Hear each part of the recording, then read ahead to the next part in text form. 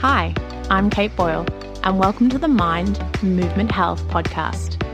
Each week, I'll be bringing you health information from diet and lifestyle to movement and nutrition. My aim is to bring you bite-sized pieces of information that you can instigate into your everyday life to change your health. Hi everyone, I'm Kate Boyle and welcome back to the Mind Movement Health podcast. Now, this week on the show, we are talking about stress resilience and in particular, how can we improve our stress resilience so we can live a really happy and full life. Now, before we dive into this topic this week, I wanted to let you know that I'm super excited to be part of the Joy Reclaimed Summit. Now, the Joy Reclaimed Summit is kicking off on Monday, the 2nd of October, but you can sign up. It's totally free from Friday, the 15th of September, and I'll pop the link in the show notes. Now, this summit has 26 remarkable women, who are experts in their field, sharing really valuable information on health and lifestyle, perimenopause and menopause, communications, financial issues and security, as well as sex life and more central areas as well. So if you are interested in improving your health and your life, then definitely sign up for the summit and grab that link in the show notes. Okay, so let's dive in. This week, we are talking about stress resilience. So before we talk about that, what is stress? Now, stress is any change that can be, placed on the body that may be physical, emotional, or mental, and it causes some type of strain. So some of the things we might feel when we are stressed, we may feel our heart rate go up, we may start to sweat, we may feel a little bit muddled that we can't think clearly, we may find that we get a bit clammy. So our body communicates to us in different ways when we are feeling stress. Now, the hard thing that happens with stress is sometimes stress can be, a big major event. Maybe, you may lose a loved one, heaven forbid, or, maybe you're suffering from a chronic illness. So it may be a big event, or it can be just lots of small things. Running late for an appointment, having an argument with your child, thinking that you have to do 50,000 things, but you didn't get to tick everything off your list. All of these tiny things can add up over time and place stress on the body, but accumulative stress.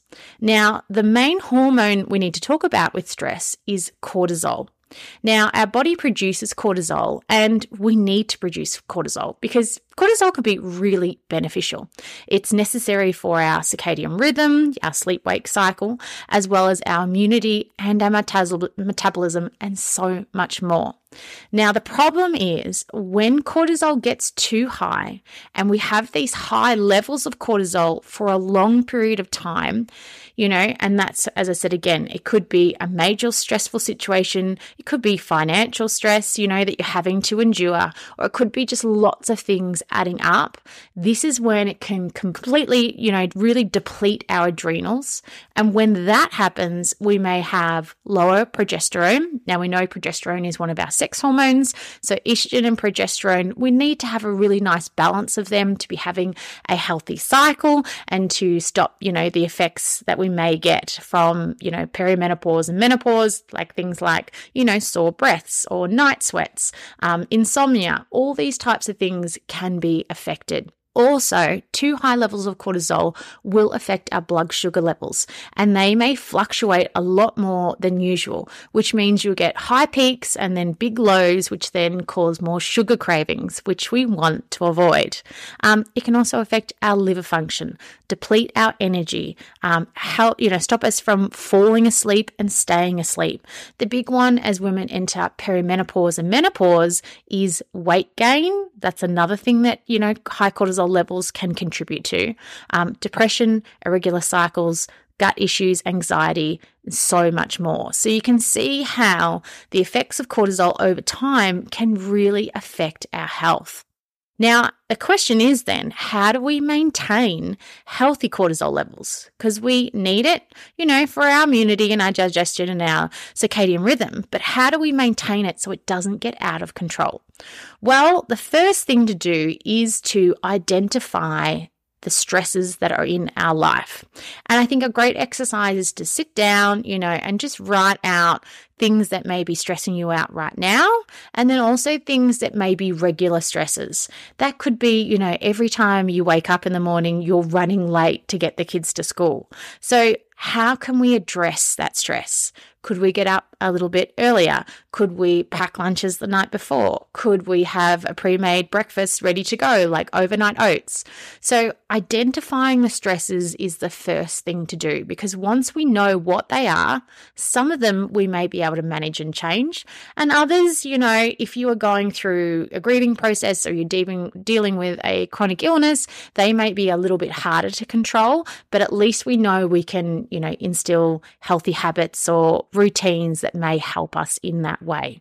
So some of the things that we need to look at of where the stress may be coming from, it may be physical, emotional, dietary. So that's an area that people often forget. But if we are eating foods that really are not sitting well with our digestive system, maybe we have a full-blown allergy, maybe we just have an intolerance, that's another form of stress on the body.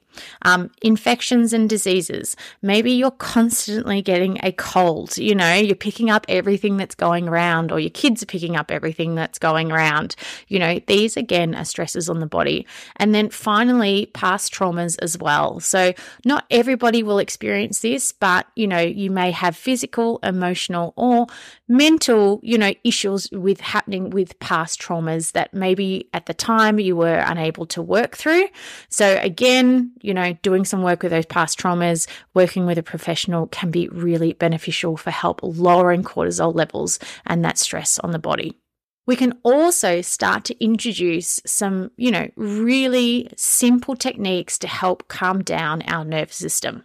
So I know you guys have heard me talk about it before, but cortisol is present when we go into our fight or flight state. So when we're in our sympathetic state, our sympathetic nervous system, the blood flow gets diverted from our digestion to our limbs because our body is getting ready to either fight or run and flee or potentially freeze, okay?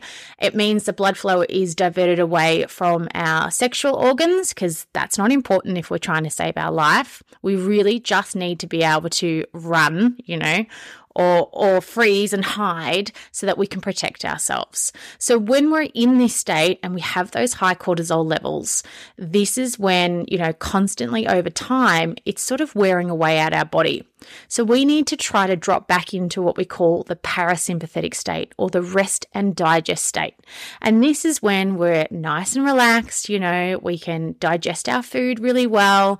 Our body doesn't think there's a threat around. So if we want to reproduce, we can, which means all our sex hormones are functioning really well.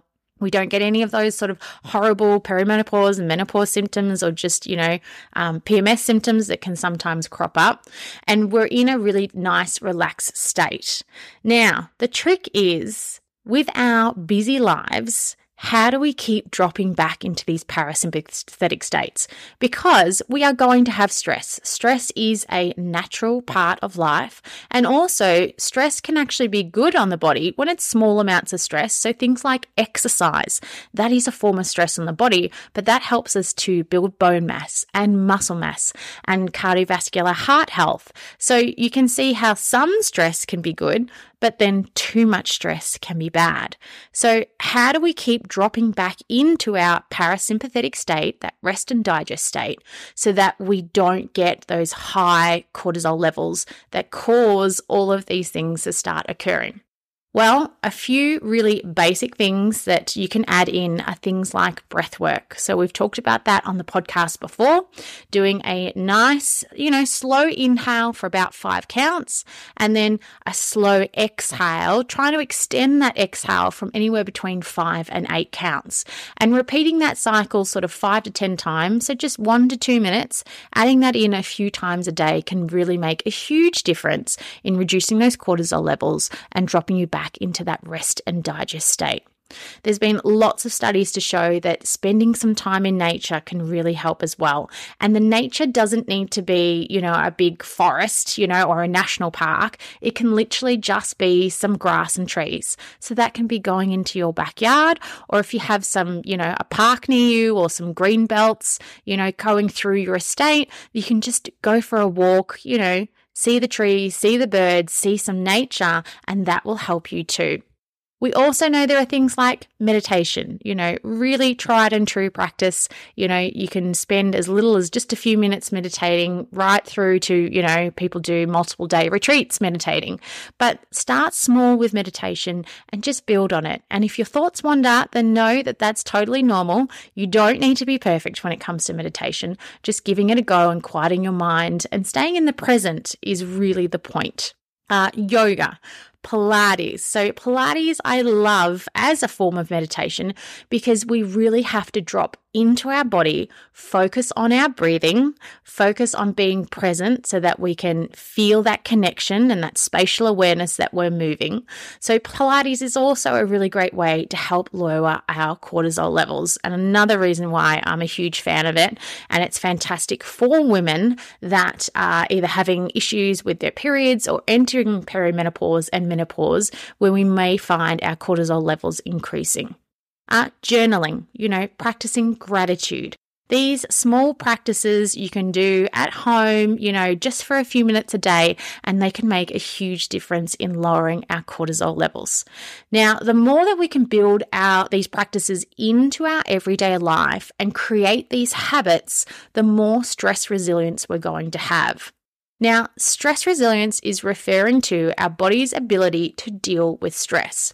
So if we have a healthy body that, does Pilates, eats, really well, hydrates well, gets a good night's sleep, does all those sort of healthy things, when we are placed or stress is placed upon us, our body is going to be better able to deal with that stress. It's not going to affect our sleep nearly as much because we built up that resilience in our body. It's also not going to, cause us to become as sick as easily. So our immunity is going to be there, or affect our digestion and absorption of nutrients. So the healthier you are, the less stress affects your body. But if you are not dialing in all your healthy practices, maybe you stay up too late, drink too much alcohol, have a bit too much sugar in your diet, don't move the body very much. All of these things will contribute so that when you do face stress, it's going to be much harder to deal with, and it's going to affect you much more. And it can be in various ways. As we said, you may develop a gut issue. You may find that you just have no energy. You may end up developing an autoimmune disease. You may find that you have real issues in sleeping, weight gain. So there's all these things that we can do to help build these stress resilience and to help really keep our bodies nice and healthy so that when we do have to deal with this stress that's placed upon us, we can do it really well. And remembering too that life isn't perfect and our stress response is never perfect. And sometimes you will get a bit run down. But if you can dial in these practices when you are feeling that way, then you'll find it doesn't affect you as much. So moving on and speaking about nutrition and the stresses that nutrition can cause. So if we have, gut issues, a gut dysbiosis, if we have food allergies or intolerances, then that can play, a lot of havoc on the gut. Also, fasting is another form of stress on the body. So recently fasting has become really popular, and it is a great way to, if you're wanting to lose weight or really dial in your health, fasting can be fantastic, but it's not for everyone. So remember, as always, you really need an individualized approach. Speak to your health practitioner and make sure it's right for you. Because when we are fasting, we are putting stress on the body. We're not giving our body nutrients. So that means the body has to work harder without getting that fuel. And women, especially when we are still menstruating, when we are leading up to our period or we have our period, then that's the sort of time of the month that we want to not fast, because we've already got this stress happening with our body, with our, menstruation happening. So this may be the part of the month that you would give up your fasting if you are fasting, but definitely keep it in mind. Also, some people try fasting and they find that they don't feel very good doing it. Maybe they get really irritable. They find they don't have enough energy. They get mood swings. So working out what's right for you, as always, is really important. Now, if we are being mindful of our nutrition and, maybe we've been doing our restricted, fasting and, it's been working really well and we're wanting to help lower our cortisol levels, and really find a balance. Some of the things we can focus on is making sure that we're getting enough B vitamins. So especially vitamin B5 and B6. Now, these come from meat, liver, seafood, poultry, eggs, dairy products, and leafy greens. We also want to make sure that we're getting adequate amount of vitamin C. So we know vitamin C is a powerful antioxidant, helps with our immunity and so much more. But we can get our vitamin C from citrus, which is the most common form that people hear, but we can actually get more vitamin C from strawberries, green leafy vegetables. Other great sources are acerola cherries. They're one of the highest, foods for vitamin C, as well as camu berries, kiwi fruits, tomatoes. It's in lots of things. So if we can first and foremost get it from our diet rather than relying on a supplement, then that's where we want to start. Magnesium. So this is often called the anti-stress mineral, but it's often one that we're very depleted in because with our soils nowadays, they have less magnesium in them just from the years of, sprays and weed killers and things that are used. But also the more stress we have in the body or happening in the body, the higher our cortisol levels get and the more depleted our magnesium gets. So our body will burn through the magnesium. So we really want to make sure we're getting enough in our diet. Some great sources are our dark leafy greens, dark chocolate, can't argue with that, avocados, nuts and seeds. And then again, you can supplement with magnesium. So whether or not you get a magnesium powder or a capsule, or myself, I love the magnesium oil that I can, rub on and absorb directly through my skin. These are another great way to really help boost your magnesium too. Some other things we can do is reduce our caffeine. Now, caffeine induces the adrenal cortisol cells to produce more cortisol, as well as more epinephrine and norepinephrine and insulin. So although caffeine, gives us a buzz and feels like it gives us more energy, it's actually producing or getting our cells to produce more cortisol. So if we are struggling with our cortisol levels and we know they're too high, then definitely look to eliminate caffeine from your diet. And if you're like, I'm just not sure, making sure that you do stop drinking caffeine by 12 p.m. so that it doesn't interrupt your sleep. Then finally, just considering some herbal support. So, in the forms of teas like chamomile or lemon balm, or other herbs like ashwagandha, rhodiola, and Panax ginseng. So again, speak to your doctor, speak to your health practitioner, but even if you're just adding in some chamomile or lemon balm tea, it can be another way to help reduce cortisol levels in the body. And then finally, touching on diet, we want to include as many cruciferous vegetables as we can. So these bitter foods like, cauliflower and broccoli, these types of cruciferous veggies are going to be fantastic. They're a detoxifier, so they help to lower estrogen levels, but they also help with our gut health and our liver function. And then choosing bitter foods like dandelion and licorice root to help promote the detox pathways and support liver function can be fantastic as well. So lots of different options there in our diet to help really dial in our gut health and reduce cortisol levels or the effects of cortisol levels. Now, some signs that you may experience, if you're sort of listening to this going, that sounds good, but I'm not sure if I have high cortisol levels.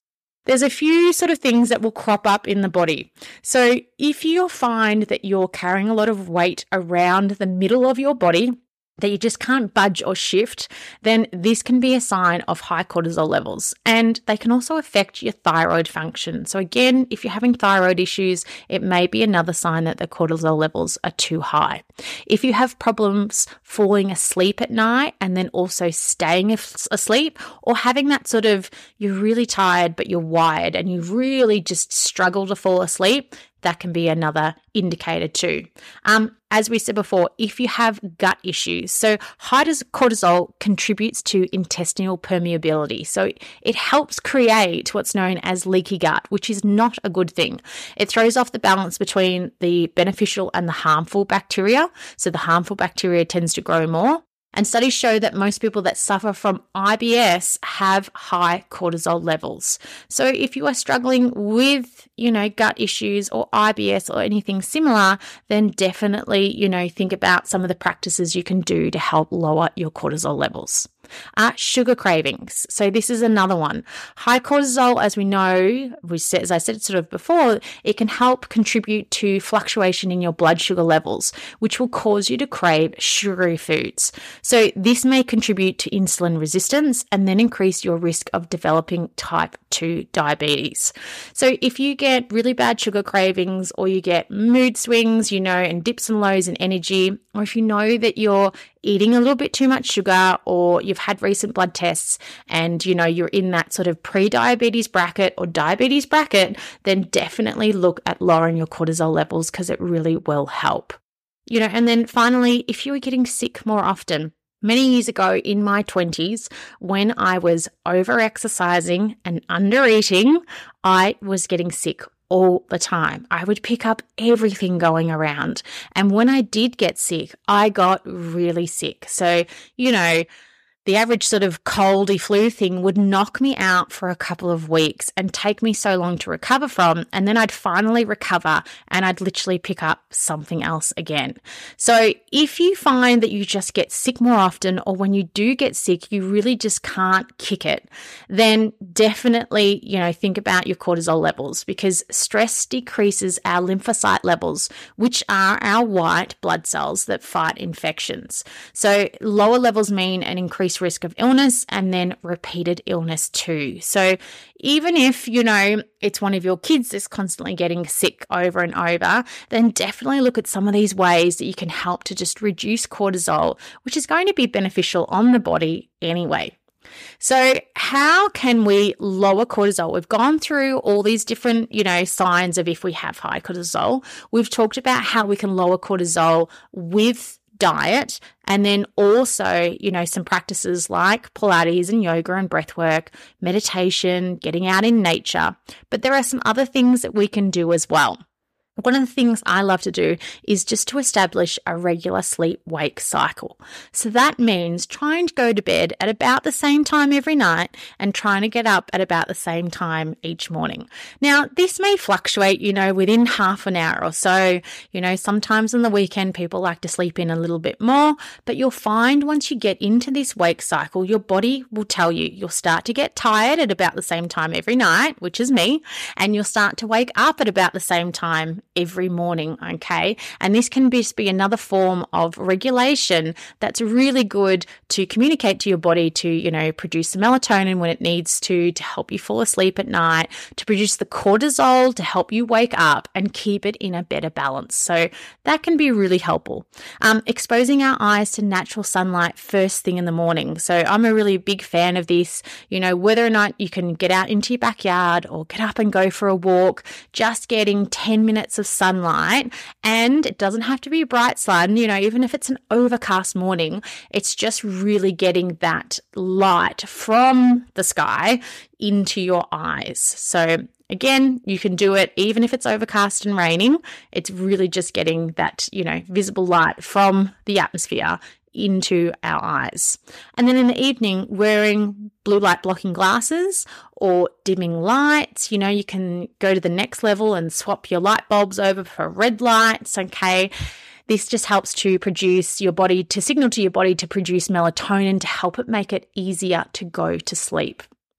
Eating a nutrient-dense breakfast. So first thing in the morning, you can get up and do your thing, get your morning light, move your body, and then really think of that first meal of the day. It's called breakfast because it's breaking the fast. So we want to fuel our body really well with a good balance of protein, complex carbs, and fats. So, eggs and avocado with some tomatoes and mushrooms, you can cook all that up, or if you want to go on the other side, it could be something like, a chia pudding made with coconut milk and some berries and some nuts and seeds. So just getting that good balance that's really going to fuel us well and give us the energy to get through our morning. Moving our body without overstressing it. So this is another big one. So many of us love our cardio and we love to go hard in our cardio, but as we get older, our body changes. And so, especially as we start to hit our mid-30s and start to go through perimenopause and then menopause, these high stress cardio, high intensity cardio workouts may not be amazing for our bodies anymore and may induce higher cortisol levels.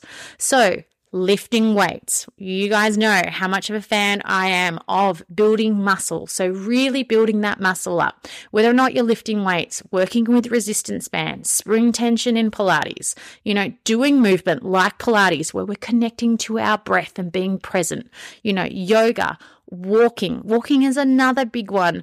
It's fantastic for your mind because, again, you're usually getting out into nature, you're taking time out, you're being present, and then it works so many muscles in the body. And it's a functional thing we need to be doing, all the time, every day. So really great to be adding that in as well. Including fiber and pre and probiotic foods. So we know fiber is super important to help us stay regular. That is going to help push all the toxins out of our body, detox our body. And if we're not doing that regularly because we're not getting enough fiber, then we're going to become constipated. This can contribute to things like hemorrhoids and prolapses if we're straining or, so definitely really include lots of high fiber foods into your diet, like vegetables and fruits and nuts and seeds and beans, all these whole foods that are fantastic for us.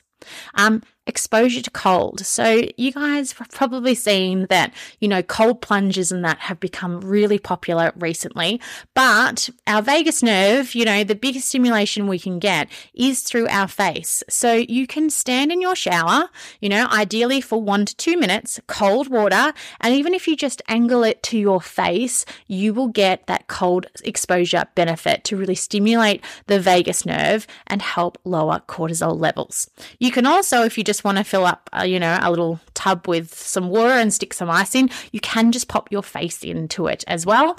Obviously, practicing your breathing with your bubbles while you're in it, but getting that cold exposure, whether or not it's a cold plunge or a cold shower, can be really great for our cellular turnover and our longevity. So another great thing to add in.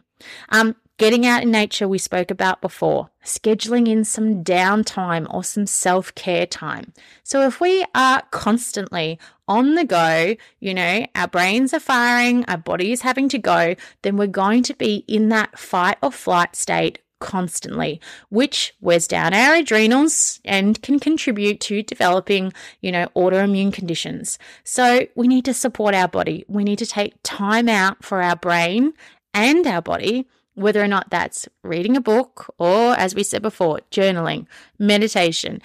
Taking some time out for you every single day is really important for your stress levels, your cortisol levels, and your overall health. Reducing our exposure to toxins. So we know that toxins, and they can be lots of different things. They could be household, cleaning products, to the flame retardants that's in our couches and our mattresses, to the chemicals that are in the skincare products we put on our bodies or makeup on our faces or shampoo and conditioner on our hair. There are lots of chemicals in our everyday products, and we want to try to reduce them as much as we can. These products can obviously produce or contribute to elevated cortisol levels, but they can also increase estrogen levels and disrupt our hormones too. So, really big thing. get rid of those chemicals where you can, cut them out slowly as you finish one product, buy a chemical-free product where you can. And I've spoken about it before, but there's a really good app called Chemical Maze if you're in Australia, and there'll be similar ones overseas where you can just plug in the product or plug in the number to check out, if there's a number on the back of a packet you're not sure of, and it'll tell you whether or not it's safe. So, going back to simple things, cleaning your house with, using baking soda and vinegar and all of those types of things is much better. And there are more products out there now, much easier to find makeup and body products that are chemical free too. So start doing those swaps where you can, and that will really help your health. Connect with your community. So hugging, okay? Hugging for 10 seconds, helps to produce oxytocin, and that is going to help lower our cortisol levels. So don't underestimate physical touch, like hugging, but also just reaching out to your friends, having regular conversations, catch-ups, and that type of thing can really be helpful too. And where possible, you want to try to limit triggers. So if there are people or situations that really tend to stress you out or put you on edge, create some boundaries around them. Try to limit your exposure to them where you can. I know it's not always possible, but maybe that's just reducing the amount of time that you see these people, or you don't go to these places that may, stimulate past memories or, just not good feelings or make you feel stressed out. Where you can, start to place some boundaries around these things. And then finally, cutting out alcohol and caffeine. So you guys have heard me talk about it before, but alcohol especially, there are zero benefits, for our body from alcohol. Yes, it might feel like it relaxes you, but it does disrupt your sleep. It makes your liver work a lot harder. It's really interesting. They've done a lot of the blood glucose tests. So if you have alcohol, it will actually cause your blood glucose levels to go down. And that's because your liver, rather than processing sugars, it is processing the alcohol. Now, people would think, oh, that means it's good because it's making my blood sugar levels go down, but it's not. It's making your blood sugar levels go down so low, then that's why you get the craving for a sugar hit, because your body goes, oh, my blood sugar levels are low. I'm depleted in energy. I need an energy hit. And you get this craving for a high sugar food to try to push those blood sugar levels back up more quickly. So really interesting science around that, it's quite common that people, if you have a night out and you have quite a few drinks, that you'll get these cravings for, sugary and fatty foods. And that's your body going, okay, you need to give me some sugar because I've been prioritizing digesting your alcohol and I haven't been producing the sugars that would keep our blood sugar levels stable. So, eliminating alcohol when we can, and again, it's going to help lower our cortisol levels and leave us better off.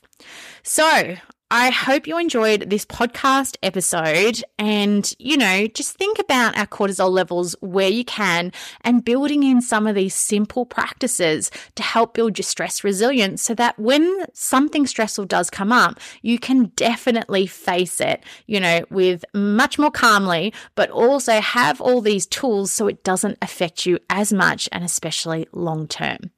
And finally, definitely if you haven't checked out the Joy Reclaim Summit, sign up for that. That will open up, the sign-ups open up on the 15th of September. It's totally free. And with 26 female guest experts sharing their expertise, it's going to be a fantastic summit on women's health and wellness.